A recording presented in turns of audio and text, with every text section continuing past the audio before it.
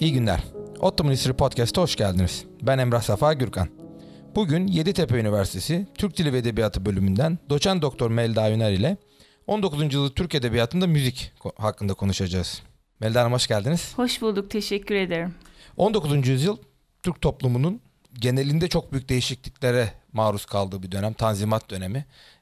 Bu dönem üzerine konuşacağız bugün. Bu dönemde Türk Edebiyatı da büyük değişiklikler geçiriyor, Türk müziği de büyük değişiklikler geçiriyor. Bu iki alan arasındaki ilişki hakkında bize ne söyleyebilirsiniz? Şöyle başlayalım.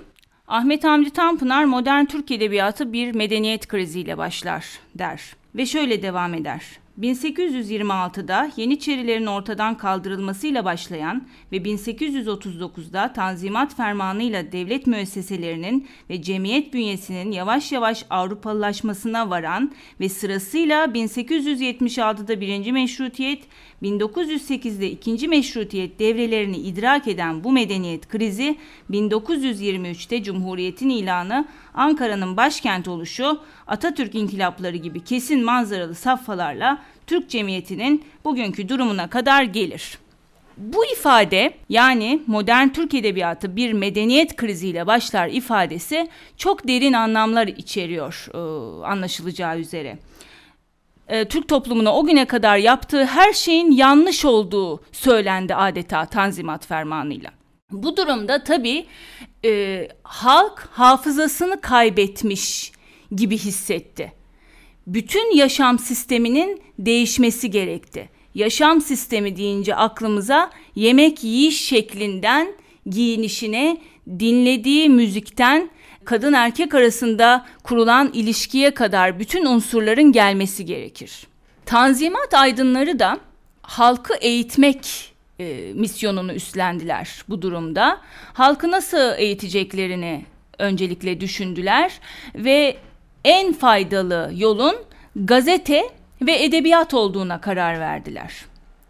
Roman ve hikaye edebi türüyle tanışıldıktan sonra roman ve hikayenin az önce söylediğim gibi halkı eğitmek için en verimli tür olduğuna kanaat getirdiler ve bu uğurda eserlerini vermeye başladılar. Biz şimdi buradan müzik konusuna doğru yol almaya başlayalım. Müzik anlayışı da tabii değişmek durumunda kaldı. O güne kadar Doğu müziği dinleyen Türk toplumu artık Batı ile tanıştığı için Batı müziği dinlemesi gerektiğini düşündü. Batı müziğiyle yakınlaşması istendi ondan. Bu ne sonuç doğurdu? Toplum artık Batı müziğiyle tanışmalı idi ve burada ilk yapılan işlem piyano müziğine toplumu aşina hale getirmekti. Piyano üst orta sosyal kesimin, özellikle üst orta sosyal kesimin çok ilgisini çekti. Çünkü hem bir mobilya olarak çok şık görünüyordu, hem Doğu hem de Batı müziği için kullanılabilen bir enstrümandı. Aileler özellikle kız çocuklarını artık ut ve kanun çalmaktan men etmeye başladılar. Batılı olmaya özenen aileler tabii bunlar. Az önce de söylediğim gibi üst orta sosyal kesime mensup aileler ve piyano hocaları tutulmaya başlandı. Bu durumu teşvik etmek için romanlarda başta Ahmet Mithat Efendi olmak üzere romancılar özel olarak piyano müziğinden, genel olarak da Batı müziğinden bahsederek bu müzikler hakkında bilgi sahibi olan karakterleri yücelttiler. Yani açıkça bir özendirme var. Aslında o dönemin edebiyatında genel anlamda batılılaşmaya bir destek. En basit örneği hemen aklına gelen, hani ben çok şey bilmiyorum bu konu üzerine ama Araba Sevdası gibi romanlar açıkça biraz da kiç bir tarzda batılılaşmayı özendirmeye başladılar. Böyle bir proje var hakikaten ve bu projenin bir parçası herhalde bu. Şimdi tabii batılılaşmayı özendirmek en büyük amaçlarıydı ama şöyle, burada çok önemli bir husus var. Batı'nın ahlaki değerlerinden mümkün mertebe uzak durmalıyız. Kendi ahlaki değerlerimizi, değer kavramlarımızı korumalıyız. Batı'nın modernleşmesini sağladığını düşündüğümüz unsurları almalıyız. Peki bu kim tarafından savunulan bütün Tanzimat aydınları için? Mesela Araba Sevdası'nda hani bu kadar... Araba Sevdası'na çok özel olarak değineceğim. Araba Sevdası'nda ciddi bir hiciv var. Yani bu kadar batılılaşmaya meraklı olmak hakkında ciddi bir hiciv var. Recaizade Mahmut Ekrem orada alafranga züppelikle dalga geçiyor ve bu kadar özenti olmanın komik olduğunun altını çiziyor. Ama daha öncesinde Ahmet Mithat Efendi ile başlayacak olursak bizim ele alabileceğimiz bu konuyla ilgili olan romanlarından Felatun Bey ile Rakım Efendi de bir cariye karakteri yaratıyor ve bu çiziyor diyelim daha doğrusu ve bu cariye karakterine işte piyano müziği öğretiyor ve bu açıdan onu yüceltiyor. Fransızca öğretiyor hatta. Fransızca bilmek artık Tanzimat'tan sonra özellikle çok olumlanan bir durum haline geldi. Cariyeler bile piyano dersi alırlarsa daha makbul hale geliyorlar. Kız çocukları evlenebilmek için biraz müzik bilmeliler ama piyano da çalabiliyorlarsa, Batı müziğinden de bir miktar haberdarlarsa daha çekici hale geliyorlar. Böylece işte kocalarına da piyano çalabilecek bir durumda bulunuyorlar. Talipleri artıyor kısacası. Tanzimat aydınları, Tanzimat romancıları tabii ortak bir formasyondan geçmiş değillerdir. Bunu hakikaten biraz açabilir miyiz? Tanzimat aydını söylemesi çok kolay da nedir bu? Kimdir Tanzimat aydını? Nerede eğitim alır? Yani Tanzimat aydınıyla benim bu konuşma özelinde bahsettiğim insanlar Ahmet Mithat Efendi, Recaizade Mahmut Ekrem, Sami Paşazade Sezai, Nabizade Nazım ve kadın olarak da Fatma Aliye Hanım gibi dönemin okumuş, yazmış ve ülkenin geleceği hakkında düşünen insanları. Tabii bunların arasında unutmayalım söylemeyi Şemsettin Sami ve Namık Kemal de var. Artık eski edebi türlerin, masal gibi, destan gibi, Türk toplumunun aşina olduğu edebi türlerin modern dünya için geçerli olmadığını düşünüyorlar. Hatta acımasızca onları koca karı masalları olarak nitelendiriyorlar ve yeni edebi türleri roman gibi, hikaye gibi, ikisini pek de ayırmıyorlar gerçi ve tiyatro gibi edebi türleri modern dünyanın, batılı dünyanın türleri olarak görüp toplumda bu türler üzerinde bir alışkanlık kesbetmeye çalışıyorlar ve bu türlerde de nasıl yaşayacaklarını anlatıyorlar topluma. Nasıl giyineceklerini, nasıl yemek yiyeceklerini, nasıl çatal bıçak kullanacaklarını, bunlar bugün bize belki inanılmaz derecede basit görünüyor ama o dönem için son derece büyük meseleler. Masada yemek yemek, çatal bıçak kullanarak yemek yemek, Batı müziği dinlemek, Batı müziğinden anlamak, pantolon, ceket, gömlek giymek, bunlar büyük meseleler o dönemde. Yavaş yavaş alıştırmaya çalışıyorlar halkı. İstedikleri şey tam olarak batılılaşmak olmadığının da altını çizmek gerekir. İstedikleri Batı'nın modernliğine ulaşabileceğimiz unsurları alalım ama İslam epistemolojisinden de bir adım bile uzaklaşmayalım. Yalnız burada bu işin nasıl gerçekleşeceği konusundaki fikirleri, ürettikleri çözümler çok net değil. Bunu da söylemek lazım. Yani belli bir formül buluyorlar ve bu formüle göre hareket ediyorlar demek doğru olmaz. Bu yenileşme hareketinin geneline baktığınız zaman yani her zaman mesela askeri alanda bir yenileşmeye karşı ilk gelen askeri alanda bir yenileşmeye daha açık olduğunu toplumun, özellikle Osmanlı toplumunun görüyoruz. Burada da Batı'nın ahlakını almayalım, işine yarayacağımız şeyleri alalım derken pantolon ya da piyanonun ne işe yararlığı vardı bu alınır? Bu hiç tartışılmış mesela. Yani ne bekliyorlar bir toplumun? Çünkü bu sonraki Atatürk rejiminde de olacak şey, işte kıyafet kanunu falan filan bir modernleşme hareketi var ama bir ahlak, yani İslami epistemolojiyle bir bağlantı kurulmak isteniyorsa, o gelenek ölmesin isteniyorsa eve piyano getirilip ut niye dışarı çıkarılıyor? Yani bu direkt nasıl bir getiri sağlayacak? Bunu hiç tartışmışlar mı? Kafalar karışık. Aslında yapmaya çalıştıkları şey piyanoyu getirerek biraz daha batılı görünüm sağlamak. Yani daha fazla yapmaya çalıştıkları bir şey yok aslında. Ut da yanında çalınabiliyor ama onlara fazla doğulu görünüyor. Kaşıkla yemek yemek, tahta kaşıkla yemek yemek ilkel görünüyor onlara, artık basit. Çatalla yemek yemenin daha batılı olduğunu düşünüyorlar. Yani bunun sağlayacağı bir ciddi fayda olup olmadığı üzerine düşünmüyorlar aslında. Biz görünüşümüzü, yaşayışımızı modern dünyaya uyduramadık ve şimdi uydurmak için bu unsurları almalıyız. Ama kadınla erkek dans etmesin mesela. Hani o çok kırmızı uygun değil. Çizgileri var. Evet, kırmızı çizgiler var. Ahmet Mithat Efendi diyor ki mesela oryantal dans için söylüyor. Göbek dansı ne kadar ahlaklıdır. İşte kadın kendi başına çıkar oynar. Halbuki kadınla erkek dans ettiği zaman birbirlerine son derece yakın bir mesafede dururlar ve dokunurlar. Yani oryantal dans bugünkünün aksine o zaman daha ahlaklı gözüküyormuş. Ahlaklı. Ben kinaye Görünüyor. yapıyorsunuz zannetmiştim Hayır, ama yapmıyorum. ne kadar ahlaklıdır derken orada bir soru işareti yok, bir nokta var. Çok da ahlaklıdır demek istiyor. Ahmet Mithat Efendi aynen böyle söylüyor. Çok da ahlaklıdır diyor. Yani bakış açısında taraflı kısımlar hayli fazla. Mesela diyor ki bizde zina katiyen yoktur. Neden? Çünkü Kur'an-ı Kerim yasaklar.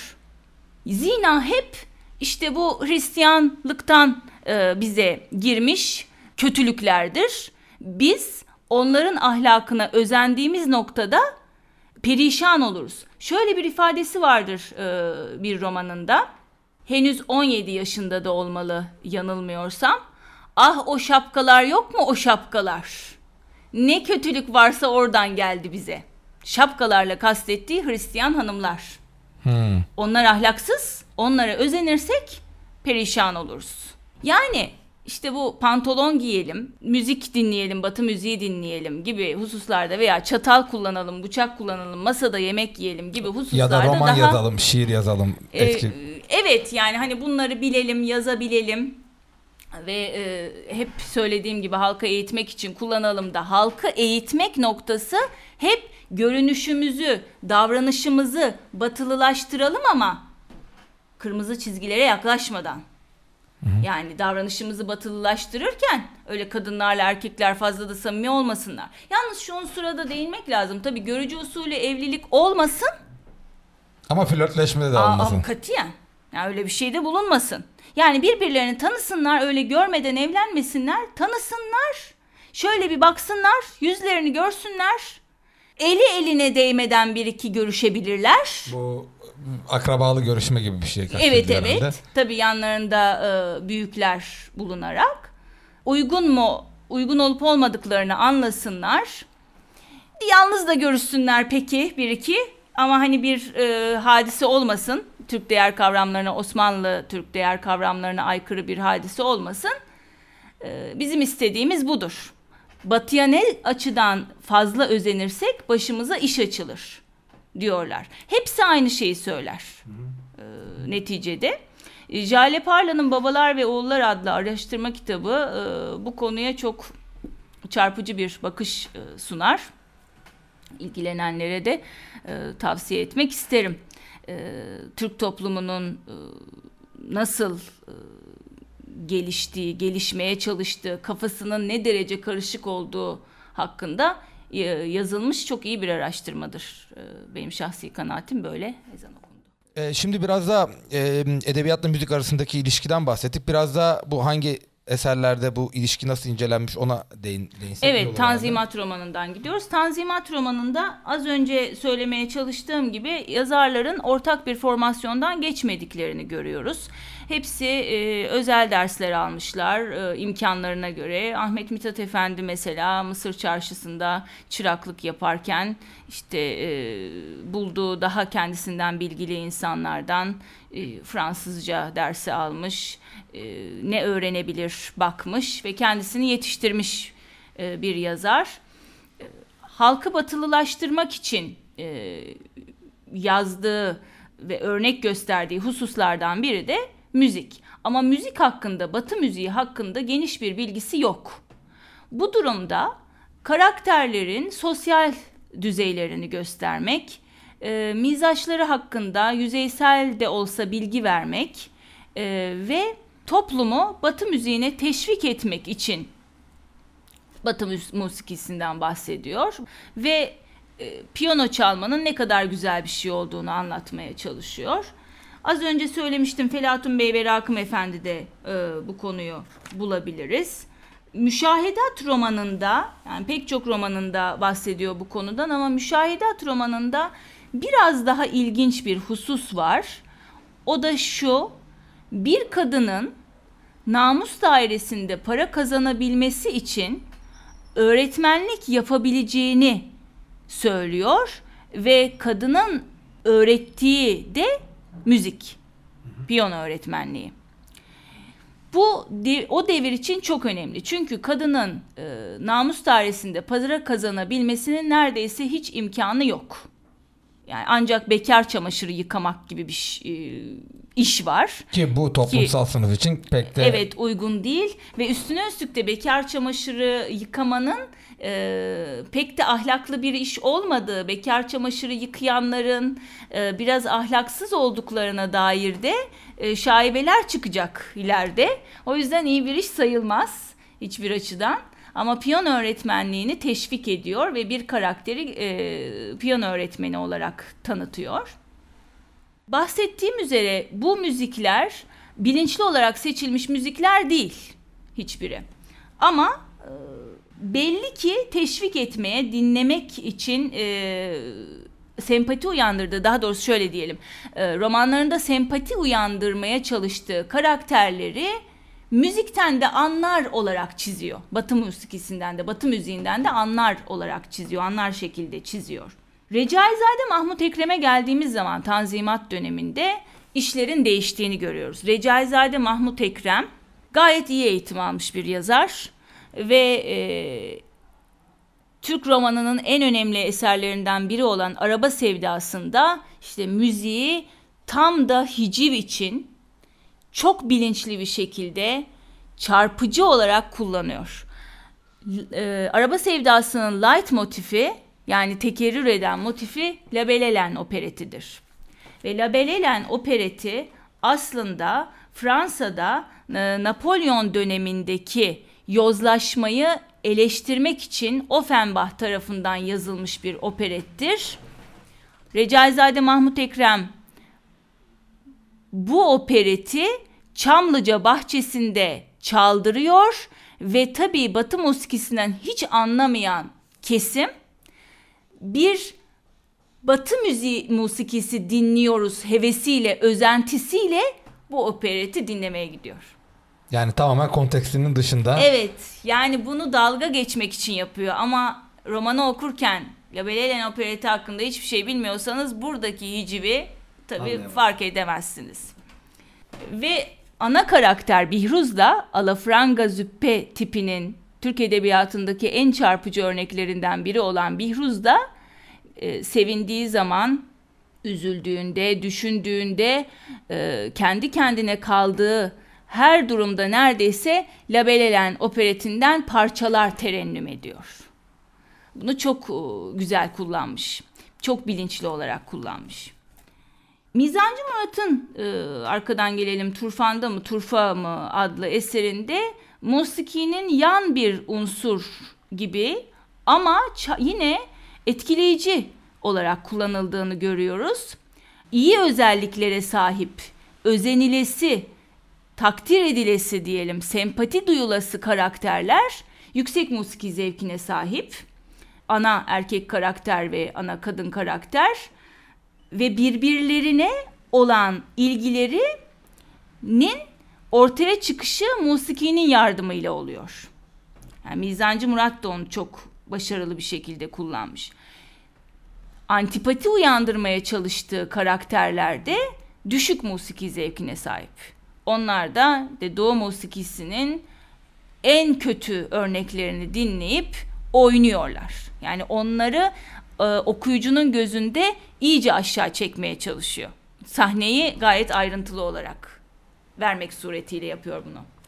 Az önce bahsettiğim ana karakterlerden Mansur, aşık olacağı Zehra'nın piyanosunda çaldığı romansın sözlerini ahenkli ve gür sesiyle üstelik Fransızca söylediğini duyunca romandaki ifadeyle kalbine Küpidon'un oku saplanmış gibi olur. Yani Eros'un oku kalbine saplanır ve Zehra'ya o anda aşık olur.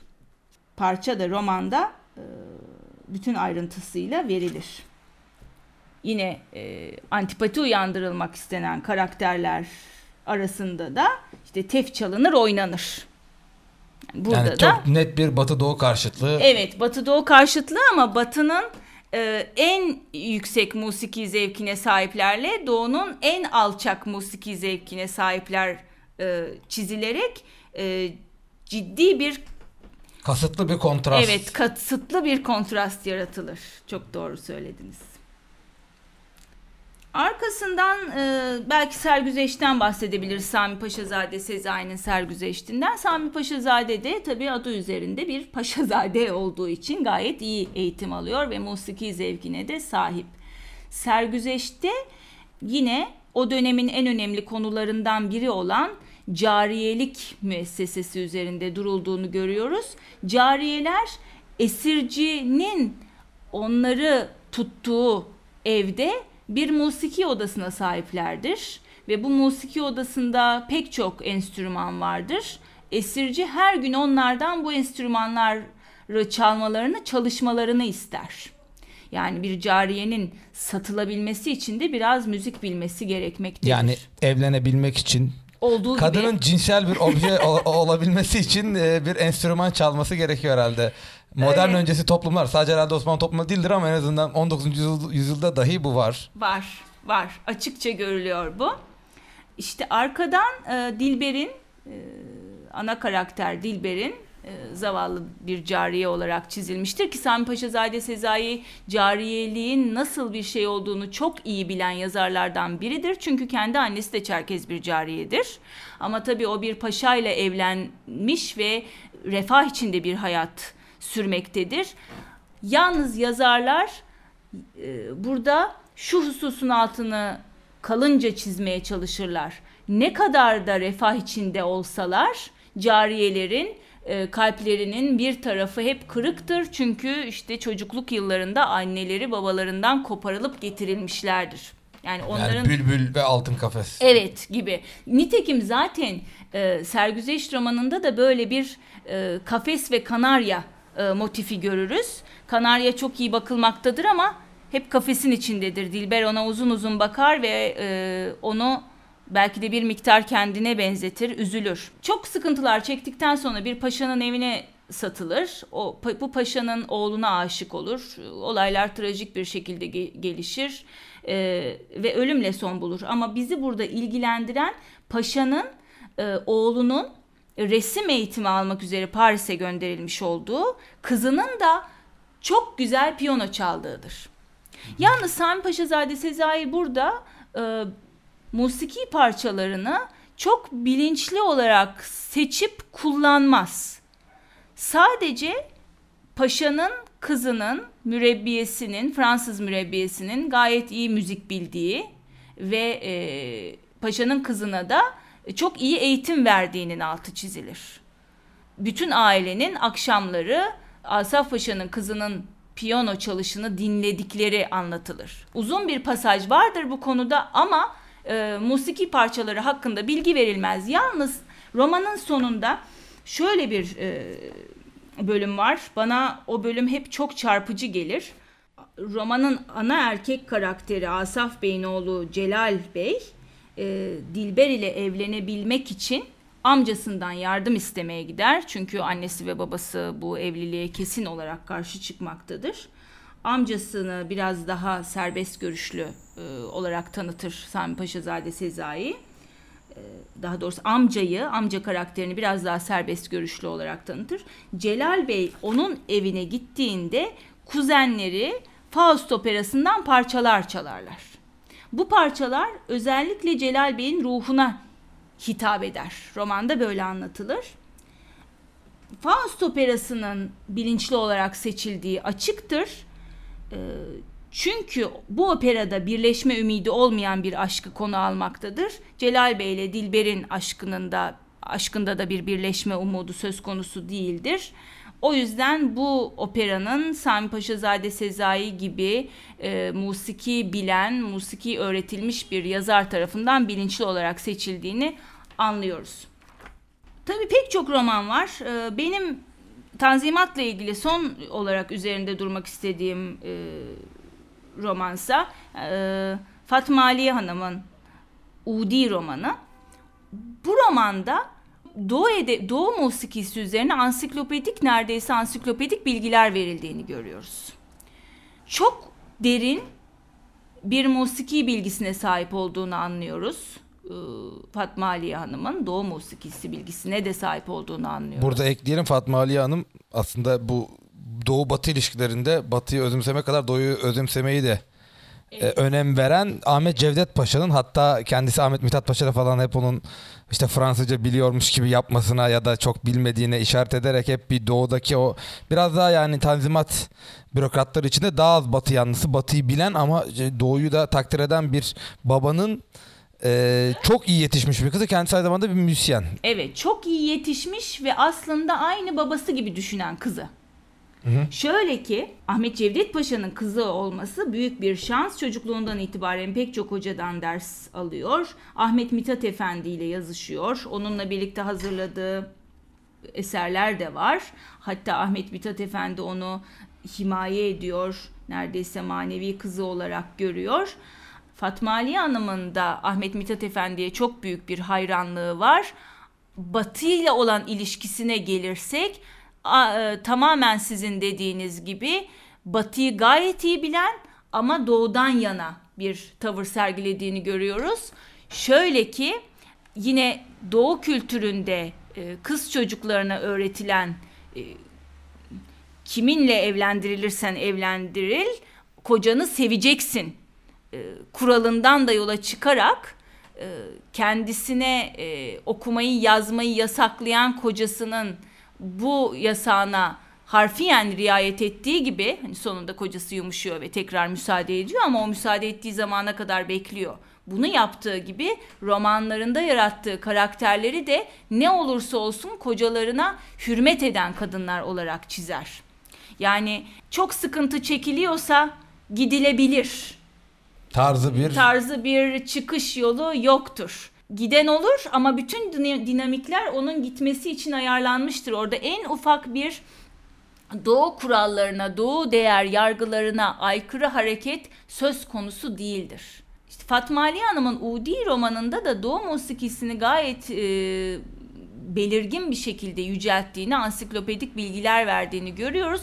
Yine üstadı saydığı Ahmet Mithat Efendi gibi o da bir kadının namus dairesinde, buranın altını çiziyorum devamlı ama tanzimatçılar için bu çok önemli, para kazanabilmesinin en iyi yolu olarak musiki hocalığı verilir. Oradaki karakter de musiki hocalığıyla zaten hayatını idame ettirebilir.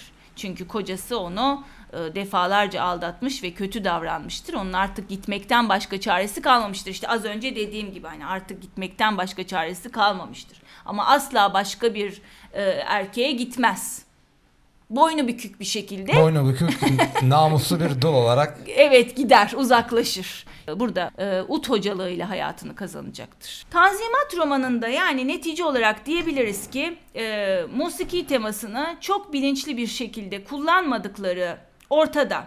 Ama yine de sosyal düzeyi göstermek için, roman şahsının mizacı hakkında bilgi vermek için ve batılılaşmanın bir unsuru olarak tanıtmak için musikiyi kullandıklarını söyleyebiliriz. Peki tabii Tanzimat sonrası dönemde, Servet-i Fünun döneminde bu nasıl bir bu müzik ögesi nasıl kullanılıyor edebiyatta? Çok değişiyor, çok değişiyor. Çünkü tamamen. Orada artık edebi öncelikler ve aydınların tipi de değişmeye başlıyor. Dolayısıyla tamamen farklılaşıyor. Servet-i Fünun aydınları Tanzimat aydınlarına aslında hiç benzemiyorlar. Hemen hepsi kalburüstü sayılabilecek ailelerin çocukları olarak dünyaya gelmişler. Yine hemen hepsi Galatasaray Lisesi gibi batılı tarzda eğitim veren okullarda okuyorlar ve çok daha genç yaşlarında tanzimatçılara göre Batı'yı görme şansına sahip oluyorlar. Batı'nın kültür ve sanatını özümsemiş aydınlar olarak nitelendirebiliriz Servet-i Fünun aydınlarını. Musikiyi ele alışları da bu şekilde. Batı musikisini çok iyi biliyorlar ve Doğu musikisinden de neredeyse pek hoşlanmıyorlar. Artık yani o süreç tamamlanmış. Batı alerjisi tam olarak oturmuş. Evet. Şöyle diyebilir miyiz? Belki Tanzimat Aydın'ı Fransa'da bir opera hiç izlememiştir. Ya da klasik müzik üzerine bilgisi en iyi koşulda ikinci eldendir. Ama artık bu Servet-i Fünun döneminde orada okumuş, orada eğitim almış, elitlerle, oranın öğrencileriyle, şık sosyetesiyle ilişkiler kurmuş başka bir edebiyatçı taifesi, başka tip bir edebiyat yapıyor. Tamamen öyle. Yani tanzimatçılardan da tabii Paris'e gidenler ve Paris'e gittikleri zaman işte bir iki oyun, birkaç opera izleyenler var. Ama bu durum onlar için çok yeni, çok değişik. Servet Fünun aydınları içinse neredeyse sıradan. Tabii burada hep Batı deyince baştan beri onu da söylemek lazımdı belki. Batı deyince esas olarak algıladıkları yer tabii Fransa. Yani Fransa'ya çok hayranlar. İlk ele alacağım yazar burada ön plana çıkan Halit Ziya Uşaklıgil. Halit Ziya'nın Nemide adlı eserinde biraz Doğu müziği, musikisi görürüz. Karakter ut çalar ama çok başarılı değildir. Biraz tıngırdatır diyelim. Yine üst orta sosyal kesime mensup olmakla birlikte piyanodan hiç bahsedilmez. Ama onun arkasından gelen, yani Nemide'nin arkasından gelen eserlerde hep Batı musikisi görürüz. Mavi ve Siyah'ta çok net bir şekilde musiki eserlerinin durumlara ve karakterlere uygun olarak seçildiği anlaşılır. Uzun uzun operaların bölümlerinden, artık romanlarda bunu görüyoruz Servet Fünun'da, bölümlerinden, parçalarda verilen duygudan edildiğine şahit oluyoruz. Aşk-ı Memnu'da çok net olarak Mademoiselle de Corton'un Nihal'e piyano dersi verdiği sahnelerden bahsedilmesi söz konusudur. Bestekarlar özenle seçilir. Mademoiselle de Corton'un milliyetçiliği de ön plana çıkar. Mesela Nihal'in Wagner çalmasından hiç hoşlanmaz. Tabii kendisi Fransız olduğu, Wagner de Alman olduğu için böyle bir kızgınlığı vardır adeta Wagner'e. Bir pasaj okumak istiyorum size Aşk-ı Memnu'dan. Mademoiselle de Corton Nihal'in gizli Wagner çaldığını fark edince ona serzenişte bulunur. Lakin çocuğum, size 1000 defa söyledim ki bunu çalmak için insanın Alman parmakları olmalı. Parmaklarınızı kıracaksınız. Yalnız o kadar değil, fikrinizi, musiki zevkinizi berbat edeceksiniz. Düşününüz bir kere. Bir fırtına ki bacaları deviriyor, kiremitleri atıyor, ağaçları söküyor, kayaları yuvarlıyor. Düşününüz o gürültüyü. Bundan bir musiki yapınız. İşte Monsieur Wagner. Yıllar sonra Wagner'in Nazilerle çok eşleştirildiği ve Hitler'in en sevdiği beste kompozörlerden biri olduğu, bestekardan biri olduğu düşünülürse bu isyan daha da bir mana kazanıyor. Bir Fransızın ağzından daha da bir manalı oluyor. Evet, çok haklısınız.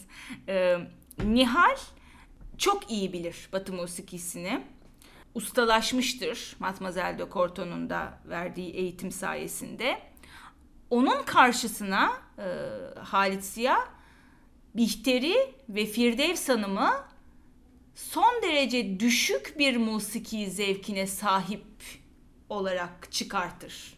Onlar işte tef çalan, saz çalan, kendilerince bir saz takımı kurmuş, eğlencelere iştirak eden avam kesime mensupturlar.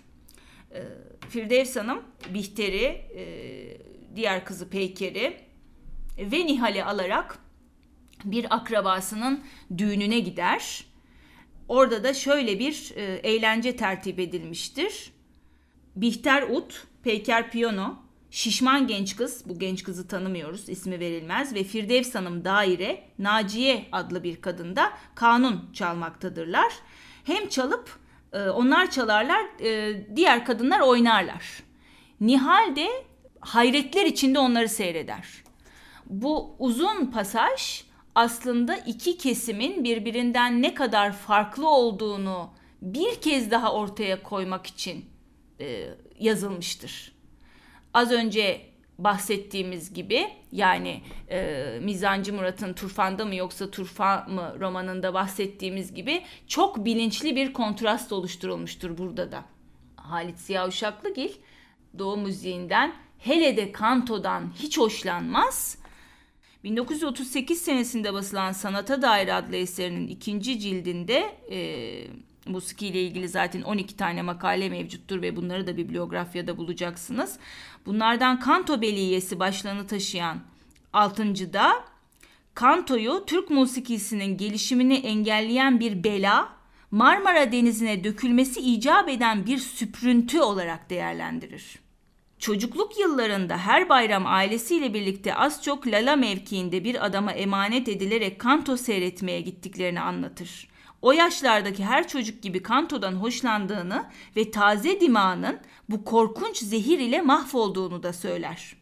O yıllarda İstanbul'un en meşhur kantocuları olan Büyük Amelia, Küçük Amelia, Peruz ve Şamran'dan, İstanbul'da kantonun icra edildiği Palais de Cristal ve Concordia'dan bahseder. Halit Ziya'ya göre kanto bizi plak ve sazlarda da takip etmektedir.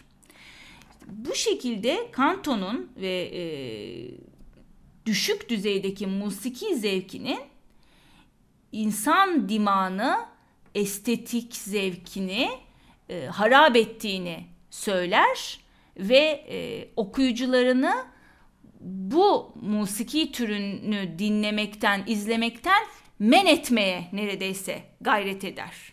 Son derece çarpıcı bir şekilde küçümser, açıkça. Neslahir'den bahsedeceğim biraz.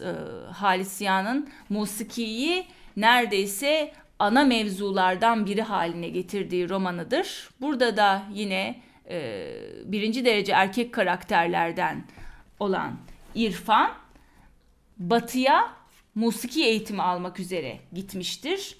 Ancak bu gidiş çok büyük zorluklarla gerçekleşir. İrfan'ın annesi çok güzel piyano çalan zarif bir İstanbul hanımefendisi. Babası ise ileri görüşlü bir subaydır.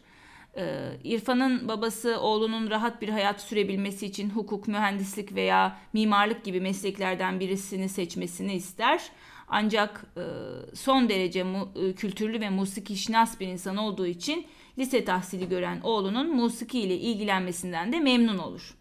İrfan evde annesinin gençliğinden kalma eski piyanoda parçalar çalar.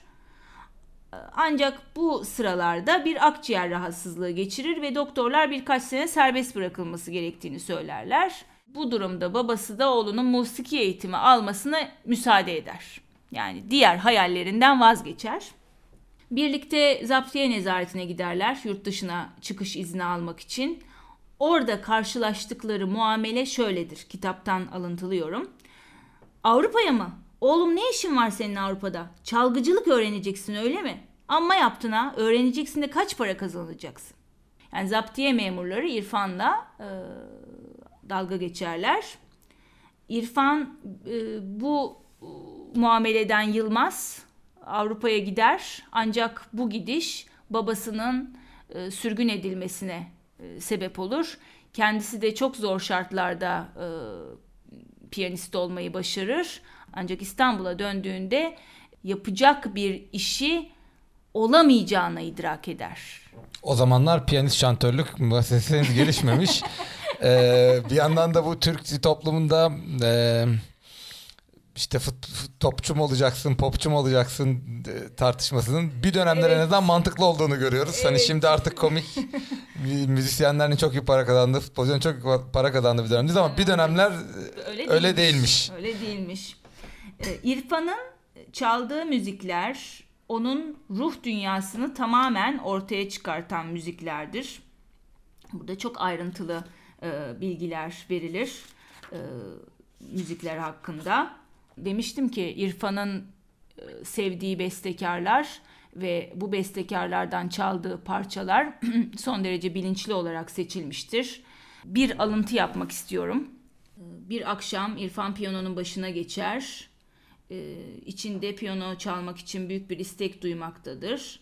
Ancak dinleyicilerden, yani ahbaplarından kendisine katiyen müdahale etmemelerini ister.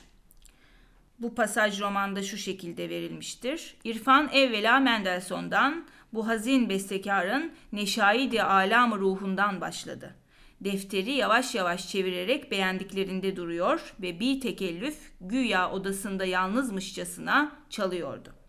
Böyle Mendelssohn'dan mütakiben 6. 10. neşideleri çaldıktan sonra 12.yi 2 kere tekrar etti.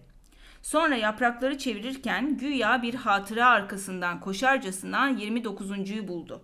İrfan bunu mütakip defteri tersine çevirdi. 19. neşideyi çaldı ve hemen 20.ye geçti. Bunu bitirdikten sonra 1 dakika durdu ve tekrar etti. Şimdi buralarda bu pasaj çok uzun, bu şekilde devam ediyor. Buralarda görüyoruz ki yani 12. neşideyi, 9. neşideyi, 2. neşideyi biliyorsa eğer okuyucu, bu pasaj çok daha anlamlı hale geliyor kendisi için. Çünkü çok bilinçli olarak seçildiği açık. Daha sonra bu neşidelerin hem irfanda hem dinleyicilerde yarattığı duygulardan da bahsedecek romanda yazar.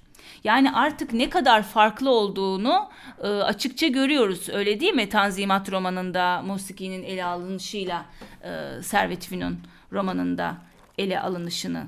Halit Ziya musiki zevki çok yüksek olan bir yazardı. Onun arkasından onun musiki öğrettiği ve musiki zevki neredeyse Halit Ziya'nınkinin de üzerine geçmiş olan Mehmet Rauf'tan bahsetmek istiyorum. Halit Ziya, Mehmet Rauf'u Batı musikisine aşina hale getirmek arzusundadır. Çünkü Mehmet Rauf gençlik yıllarında klasik Türk musikisine ilgi duymaktadır. Halit Ziya onu bir operaya götürür ve bu ilk tecrübeden şöyle bahseder. 40 Yıl adlı eserinde, bu eseri de bibliografyada bulacaksınız. Hele 1 Aralık baş muganniye, ki pek iyi bir soprano idi, meşhur sevatini söylerken adeta mestane bir gayş içindeydim. Teessürüme onu da teşrik etmek üzere yavaşça döndüm ve hayretle gördüm ki Mehmet Rauf mışıl mışıl uyuyor. Ancak Mehmet Rauf çok geçmeden klasik Batı musikisine adeta aşık olur ve büyük bir hevesle klasik Batı musikisi tarihi hakkında çalışmaya ve piyano çalmayı öğrenmeye başlar. Romanlarında da Batı musikisini çok bilinçli bir şekilde kullanır. Batı musikisinin kollarında uykuya Evet, daldı, rüyalara daldı diyebiliriz yani Mehmet Rauf. O kadar aşık olmuş ki ilk dinleyişinde direkt sızıp. İlk dinleyişi bir perişanlık Evet. aslında. Mehmet Rauf'un en iyi eseri kabul edilen Eylül'ün musiki üzerine, neredeyse musiki üzerine kurulduğunu söylemek yanlış olmayacaktır. Ana karakter, ana kadın karakter Suat, ut çalmayı bilen bir genç kızdır evlenmeden önce. Ancak babasının bir batı seyahatinde piyano ile tanışması neticesinde ut çalmaktan men edilir ve eve bir piyano gelir, piyano hocası tutulur, piyano çalmayı öğrenir. Aslında bu modernleşmenin hep böyle kadınlar üzerine bir empoze şeklinde yapılması da değişik. Yani işte piyano, ut, türban, başına çık falan hep aslında bir şekilsel ve hep bir empoze durumu var. Evet. Hep doğru. Ancak Süreyya adlı karakterle evlendiğinde musikiden bir miktar uzaklaşır. Çünkü Süreyya musikiden pek hoşlanmamaktadır. Zaman içerisinde olaylar gelişir. Süreyya ve Suat bir küçük yalıya taşınırlar baş başa yaz süresi için. Ve akrabaları olan, Süreyya'nın akrabası olan Necip de onlara gidip gelmeye başlar. Necip tam bir Batı musikisi aşığıdır. Çok iyi bilmektedir Batı musikisini ve Suat'la ortak bir konuları olmuştur böylece. Ona nota kitapları getirir, bestekarlar hakkında bilgi verir, uzun ve derin sohbetler yaparlar bu konuda ve çaldıkları parçalarda yine Halit Ziya'nın eserlerinde olduğu gibi, Halit Ziya'nın romanlarında olduğu gibi son derece bilinçli olarak seçilmiştir. Birbirlerine aşık olurlar. Birbirlerine aşık olmalarını sağlamak amacıyla musikiyi kullanmıştır Mehmet Rauf. ve eserler de hep sonu mutsuzlukla, ölümle biten aşklar olacaktır. Bu romanda da uzun uzun eserlerden bahsedilir. Carmen'den, La Traviata'dan, Cavalleria Rusticana'dan parçalar terennüm edilir ve bazı yerlerde çok kısa bahsedilir ki yine burada iş okuyucuya düşmektedir. Okuyucunun bu parçaları adeta bilmesi beklenir. Aslında burada 19. yüzyıl tanzimatının ve hatta 19. yüzyıl modernleşmesinin bir ufak mikro çalışması gözüküyor. Yani empoze edilmiş bir sosyal mühendislik halinde sunulmuş ve toplumu değişmeye zorlamış. Bu değişmeye zorlarken de edebiyatı ve edebiyatta da musiki temasını kullandığımızı görüyoruz. Ve iki ayrı jenerasyondan bahsettik. İki ayrı edebi akımdan bahsettik. İşte Tanzimat döneminde başka bir şey, Servet-i Fünun döneminde başka bir şey. Buradan da ortaya çıkan sonuç Türkiye'nin batılılaşması da kendi içinde müzik temasını kullanarak toplumu yönlendirirken kendi tavrını da zamanla Türkiye'nin batılılaşma tarihindeki akımlara göre değiştirmiş. Tanzimat'ta halkı eğitmek amacı varken ve halkı batılılaşmaya, alıştırmaya çalışıyorken Servet-i Fünun'da artık hedef topluluğun halk olmadığını da görüyoruz romancılar açısından. Servet-i Fünuncular daha üst düzey bir topluluğa hitap ediyorlar. Kendileri gibi eğitim görmüş bir topluluğa hitap ediyorlar. Ve bu da batılılaşmayı özümsemiş, diğerine nazaran ya da şöyle diyelim, diğerine nazaran daha iyi özümsemiş, biraz daha anlayabilmiş ve ama bu arada da tabii doğululuğu, doğu toplumunu, doğu değerlerini beğenmemiş olan bir topluluktan bahsedildiği ortaya çıkıyor. Tanzimat ve Servet-i Fünun'un batılılaşmaya bakışlarında ciddi farklılıklar olduğunu söylemek çok yanlış olmaz diye düşünüyorum. Çünkü ilkinde alıştırmaya çalışırken ikincisinde zaten alışmış olan bir toplumdan yola çıkılıyor gibi geliyor bana. Bugün biz 19. yüzyıl Türk Edebiyatı'nda müziği konuştuk. Tabii belki 20. yüzyıl Türk Edebiyatı'nda da başka şekillerde kullanılmıştır müzik. Evet. Başka şeylerde. 19. yüzyılın belki bir özelliği bunun özellikle ilk dönemde Tanzimat romanında bir medya gibi kullanılması, bir basın gibi kullanılması. Özellikle Batı'yı oraya gitmeden önce Avrupa'yı, Amerika'yı televizyonlarla, dizilerle anlamış bir kuşağın üyesi olarak çok da iyi resmedebiliyorum kafamda bunun ne demek olduğunu. İnsanların o kitapları okuyarak hiç gitmedikleri bir diyarla ya da gidecekleri ama henüz gitmedikleri bir diyarla ilişki kurmaları, oradaki kültürel kodları öğrenebilmeleri çok önemli 19. toplumu için. Çok teşekkür ediyoruz size. Ben teşekkür ederim, estağfurullah. 19. Türk Edebiyatı'nda müziği konuştuk doçent doktor Melda Üner'le. Bu konu üzerinde daha fazla okuma yapmak isteyenler, metinde birçok alıntı ve birçok eserden bahsettik. Birçok alıntı yaptık. Bu eserleri okumak isteyenler seçme bibliografyamıza bakabilirler. Bir sonraki podcastimize kadar hoşça kalın.